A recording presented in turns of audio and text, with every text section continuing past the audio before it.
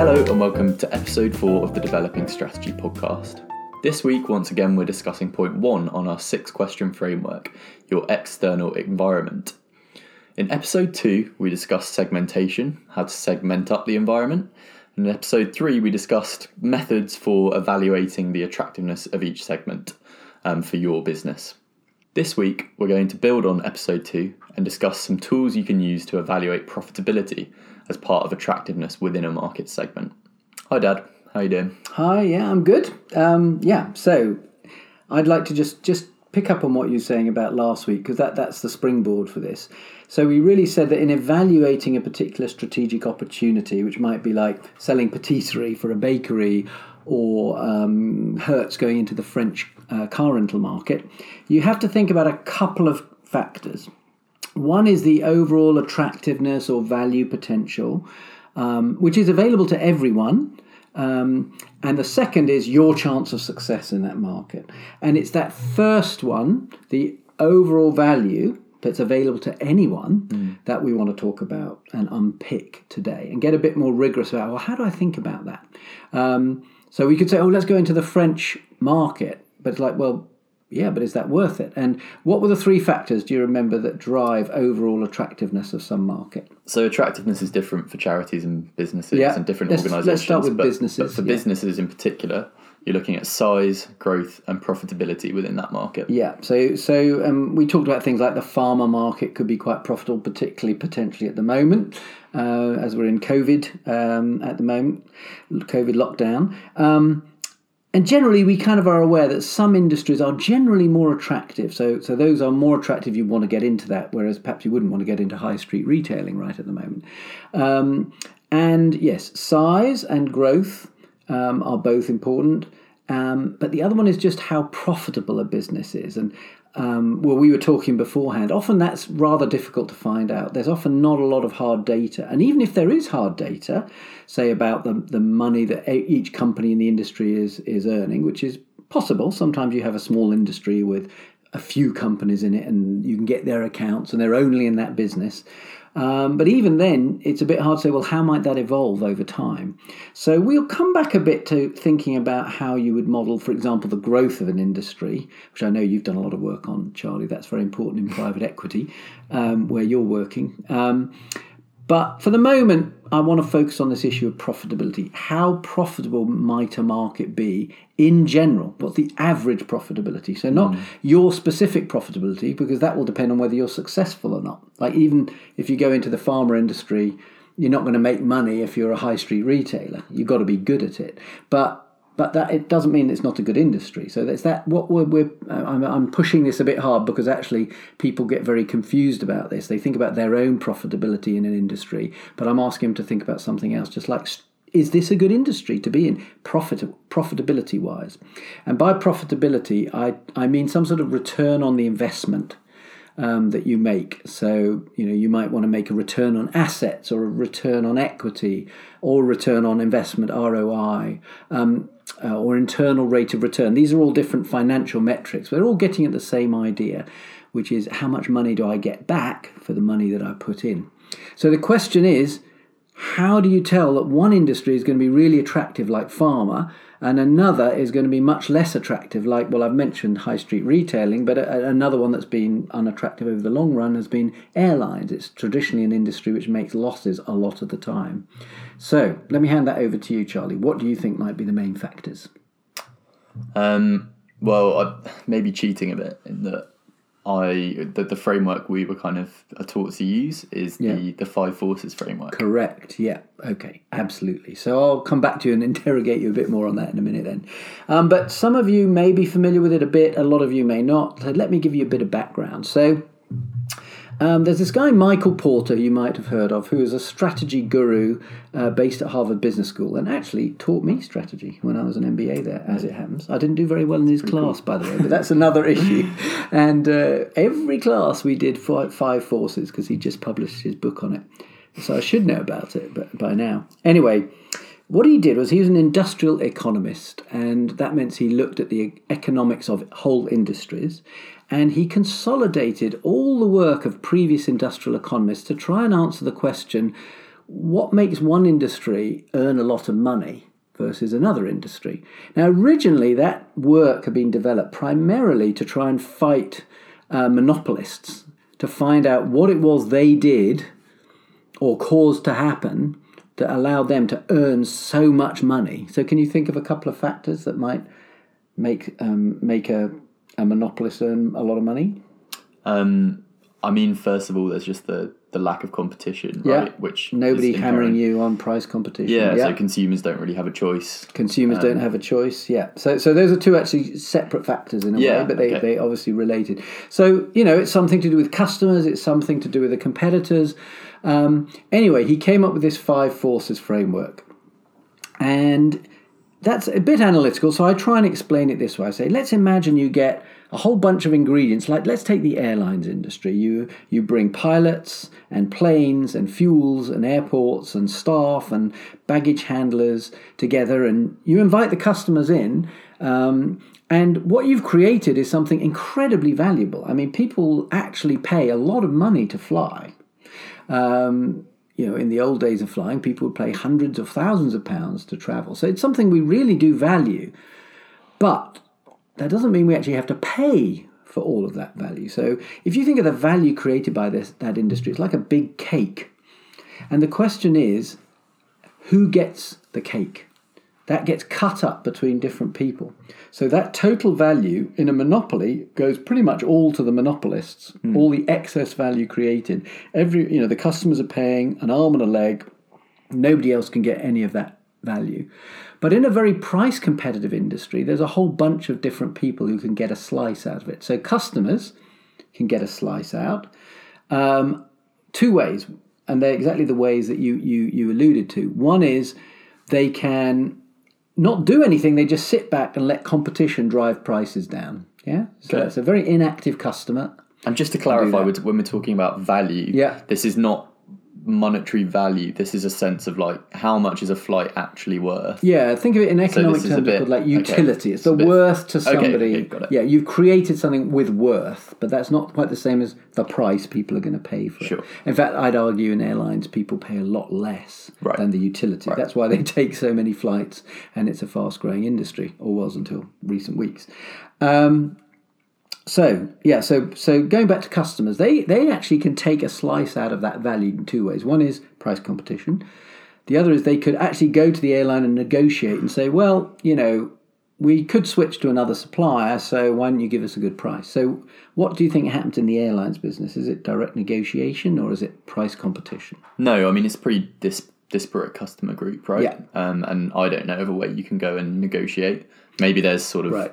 I think the dominant thing I'm thinking of is sort of price comparison websites. So that would be more a feature of the competition. That's the major mechanism. However, there are some customers, for example, large travel agents or large companies who actually can and do go and negotiate. I remember going to a partner meeting as Boston Consulting Group partner where we negotiated with Air New Zealand to get cheap first-class tickets to Australia. Those were the days. Wow. So it can be done, but it's not so common.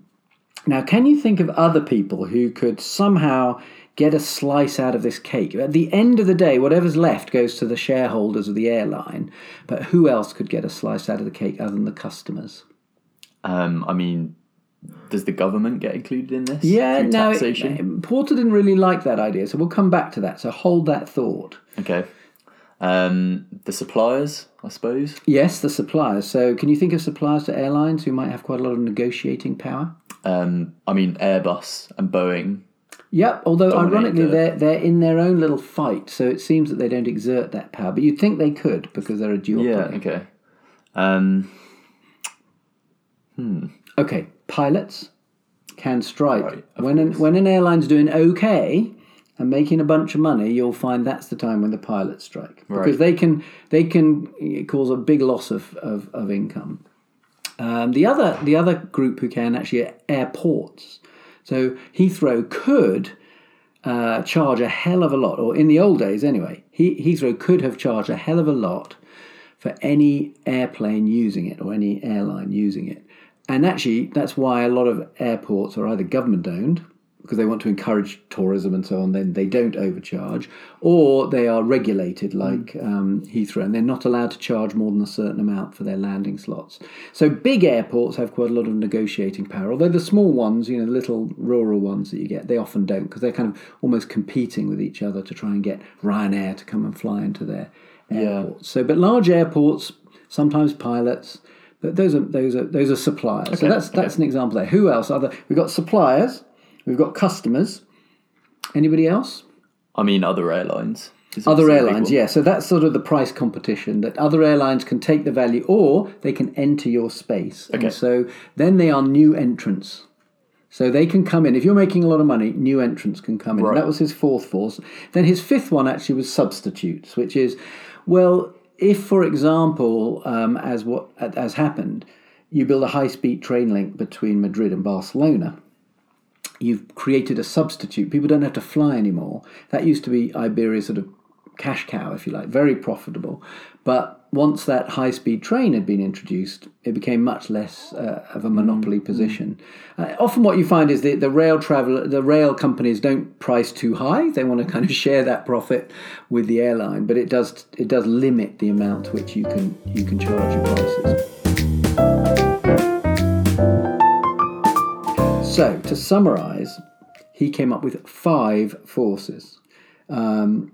And one of them is the one that's in a way most obvious, which is rivalry between the competitors within the industry, which results in price competition. The next 2 are sort of mirror images of each other, and that's buyer power, which is where you can directly negotiate. So that's the example I mentioned of BCG negotiating with Air New Zealand for cheap flights. Or suppliers like the pilots and the airports. In a way, they're sort of 2 sides of the coin, in that they're both parties in the transaction who can extract some value out of the airline, or not, as the case may be. And then you've got these other 2 forces, which in a way are sort of outside the industry directly, but could have an impact on it. And that's new entrants who can come in. That threat of new entrants can keep a cap on prices, because Ryanair knows if it just tries to charge a very high price in a route it's flying, it'll attract some competition. Or substitutes, which again can come in and bite away bits of your market, so you have to limit your price. And this thing is very well documented by him, draws on lots of industrial economists, and that creates the 5 forces. Okay, and let's just think about how certain impacts and features of the airline industry sort of map onto those 5 forces. Yeah, so good. We talked about price comparison websites earlier. Yeah, where does that fit in? Is that competitive intensity? Yes, so it's a great point. So price comparison websites, well, a simple way of thinking about it is they enable the individual customer to shop very easily across different airlines. Okay. Therefore, they increase the level of price transparency. And because people don't differentiate that much between an airline, it increases the level of rivalry. So they enable rivalry. They are not a part of the industry in a direct sense. They are more an enabling mechanism that create a more competitive business. So which point does it fall under then? Their introduction will increase the level of rivalry. Okay, cool. And it's a bit like that for government. You said, well, what about government? Yeah. And basically, he's trying to create a model which works for competitive marketplaces. And his answer to that was, you don't need to think of them as a 6th force, like some people do. You can think of them as either enablers of competition or stiflers of competition. Let me give you an example from banking. In the UK, you're allowed to use, but it is required by law that all banks make ATM machines available to all of their competitors, which means that a small bank doesn't have a disadvantage in making its bank available to its customers, because wherever you go in the country, you put your card in the machine, you get your cash out, and there's no charge to you, whether you bank in the Shetland Islands with a bank with 1 branch or Barclays Bank with thousands of branches. So that enables competition, because it means it's easier for people to enter the market. Whereas if you allowed banks to charge you more to use their machines, which you do in some countries and when you travel overseas, that will limit competition, because then customers will want to stick only with the big banks who can offer them the maximum number of branches. and a maximum number of ATMs. So government can have an impact in the same way as price comparison websites can have an impact.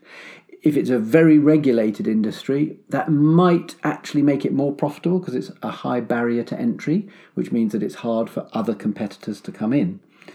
So sometimes government helps increase the profitability of an industry. Sometimes it enables it to be more price competitive.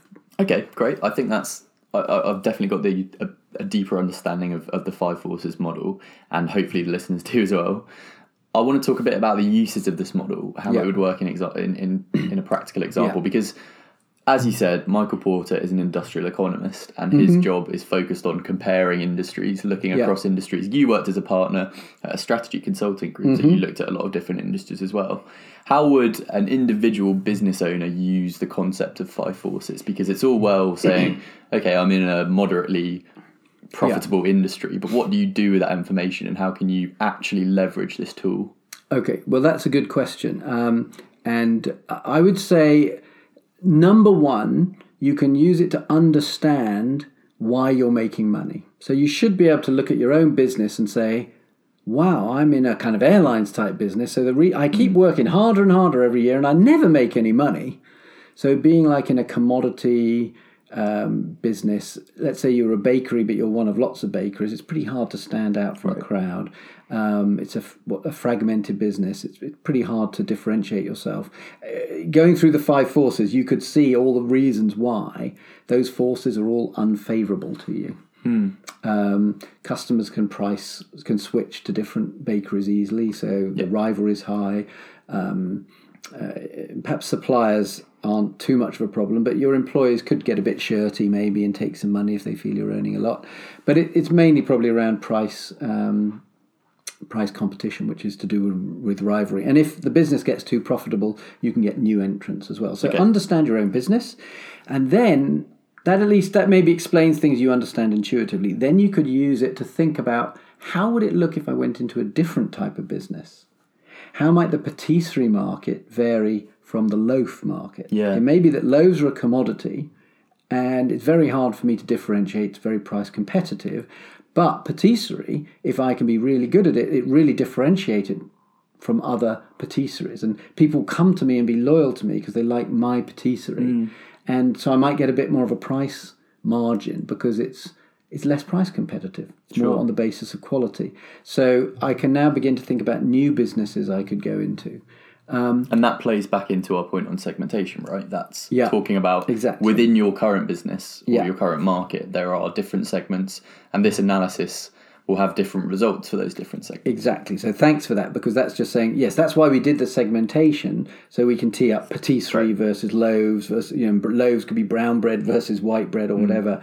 And we may have a different level of attractiveness and actually a different chance of success in each of those segments. Cool. And I guess what I'm trying to get at as well is this a tool for creativity, or is it a tool for understanding? Because you've talked a lot about understanding there.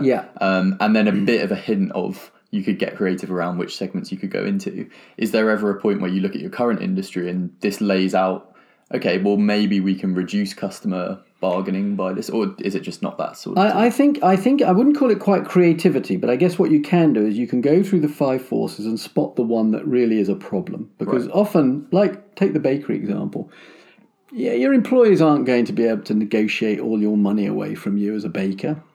Your suppliers who sell you basic supplies can't. So there's various areas which aren't a problem. Your key problem is that customers don't differentiate your product. Having done that, it doesn't tell you the answer, but it does make you think, well, what could I do to make customers more loyal? Well, that's what loyalty cards are. Or maybe I can make a bread that's different to other people's breads. Now, will they copy it very quickly? Is there any way I can do it in a way that's unique? Could I set myself up to be a slightly, I remember going to New Zealand and there was a Dutch bakery there who made Dutch bread. And probably that gave them a bit of a distinctive position, which just differentiated them a little from the other standard bakeries. So I think it can at least make you think harder. Okay. But the flash of inspiration might need to come from somewhere else. Sure. So there's that layer of understanding and just having that idea about why your industry is the way it is. Yeah. And that kind of tees up how it would change. But then there's this point on understanding different segments as well. Let's move on now to discuss some of the limitations with this model. So one obvious one that comes to mind is that kind of similar to the tools we've discussed in previous episodes, it doesn't spit out an answer. It doesn't tell you this is what profitability would be.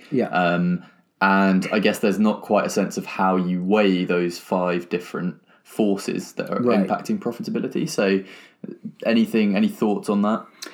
Yeah, actually, I've got a good little story on that one. So have you ever heard of the PIMS database, which tried to do exactly that? I can't say I have. No. Well, it does exist. There is a PIMS consulting company. It was an attempt by a bunch of academics working in a sort of commercial setting to try and get this to be a computer model where you say, well, give the number of competitors, the market share of those competitors, the nature of the customers, all that, score it, and we'll predict the profitability of your industry. But it just didn't really work well enough to... So there's so many factors that go together and combine, it's just not possible to turn it into a quantitative tool. It's more something which can explain why you think things are happening the way they are and help you think how that might evolve over time, because you've now got a framework to think about it. But yeah, I always try and get as much data as I can to check these qualitative findings, but you can't turn it into a magic model where you turn the handle and it spits out a number.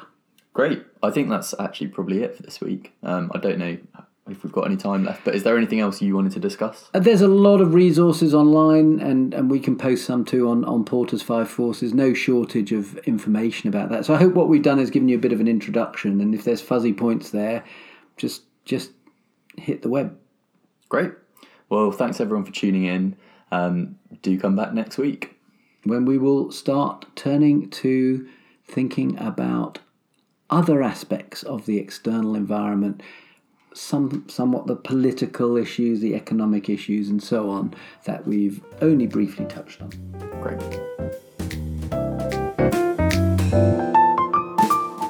Thanks for listening. We hope you enjoyed the podcast. Please remember to rate us, as it really helps us out. And also check out our Facebook page or website at www.developingstrategy.com, where you can ask questions, learn more, and find all the episodes in this series.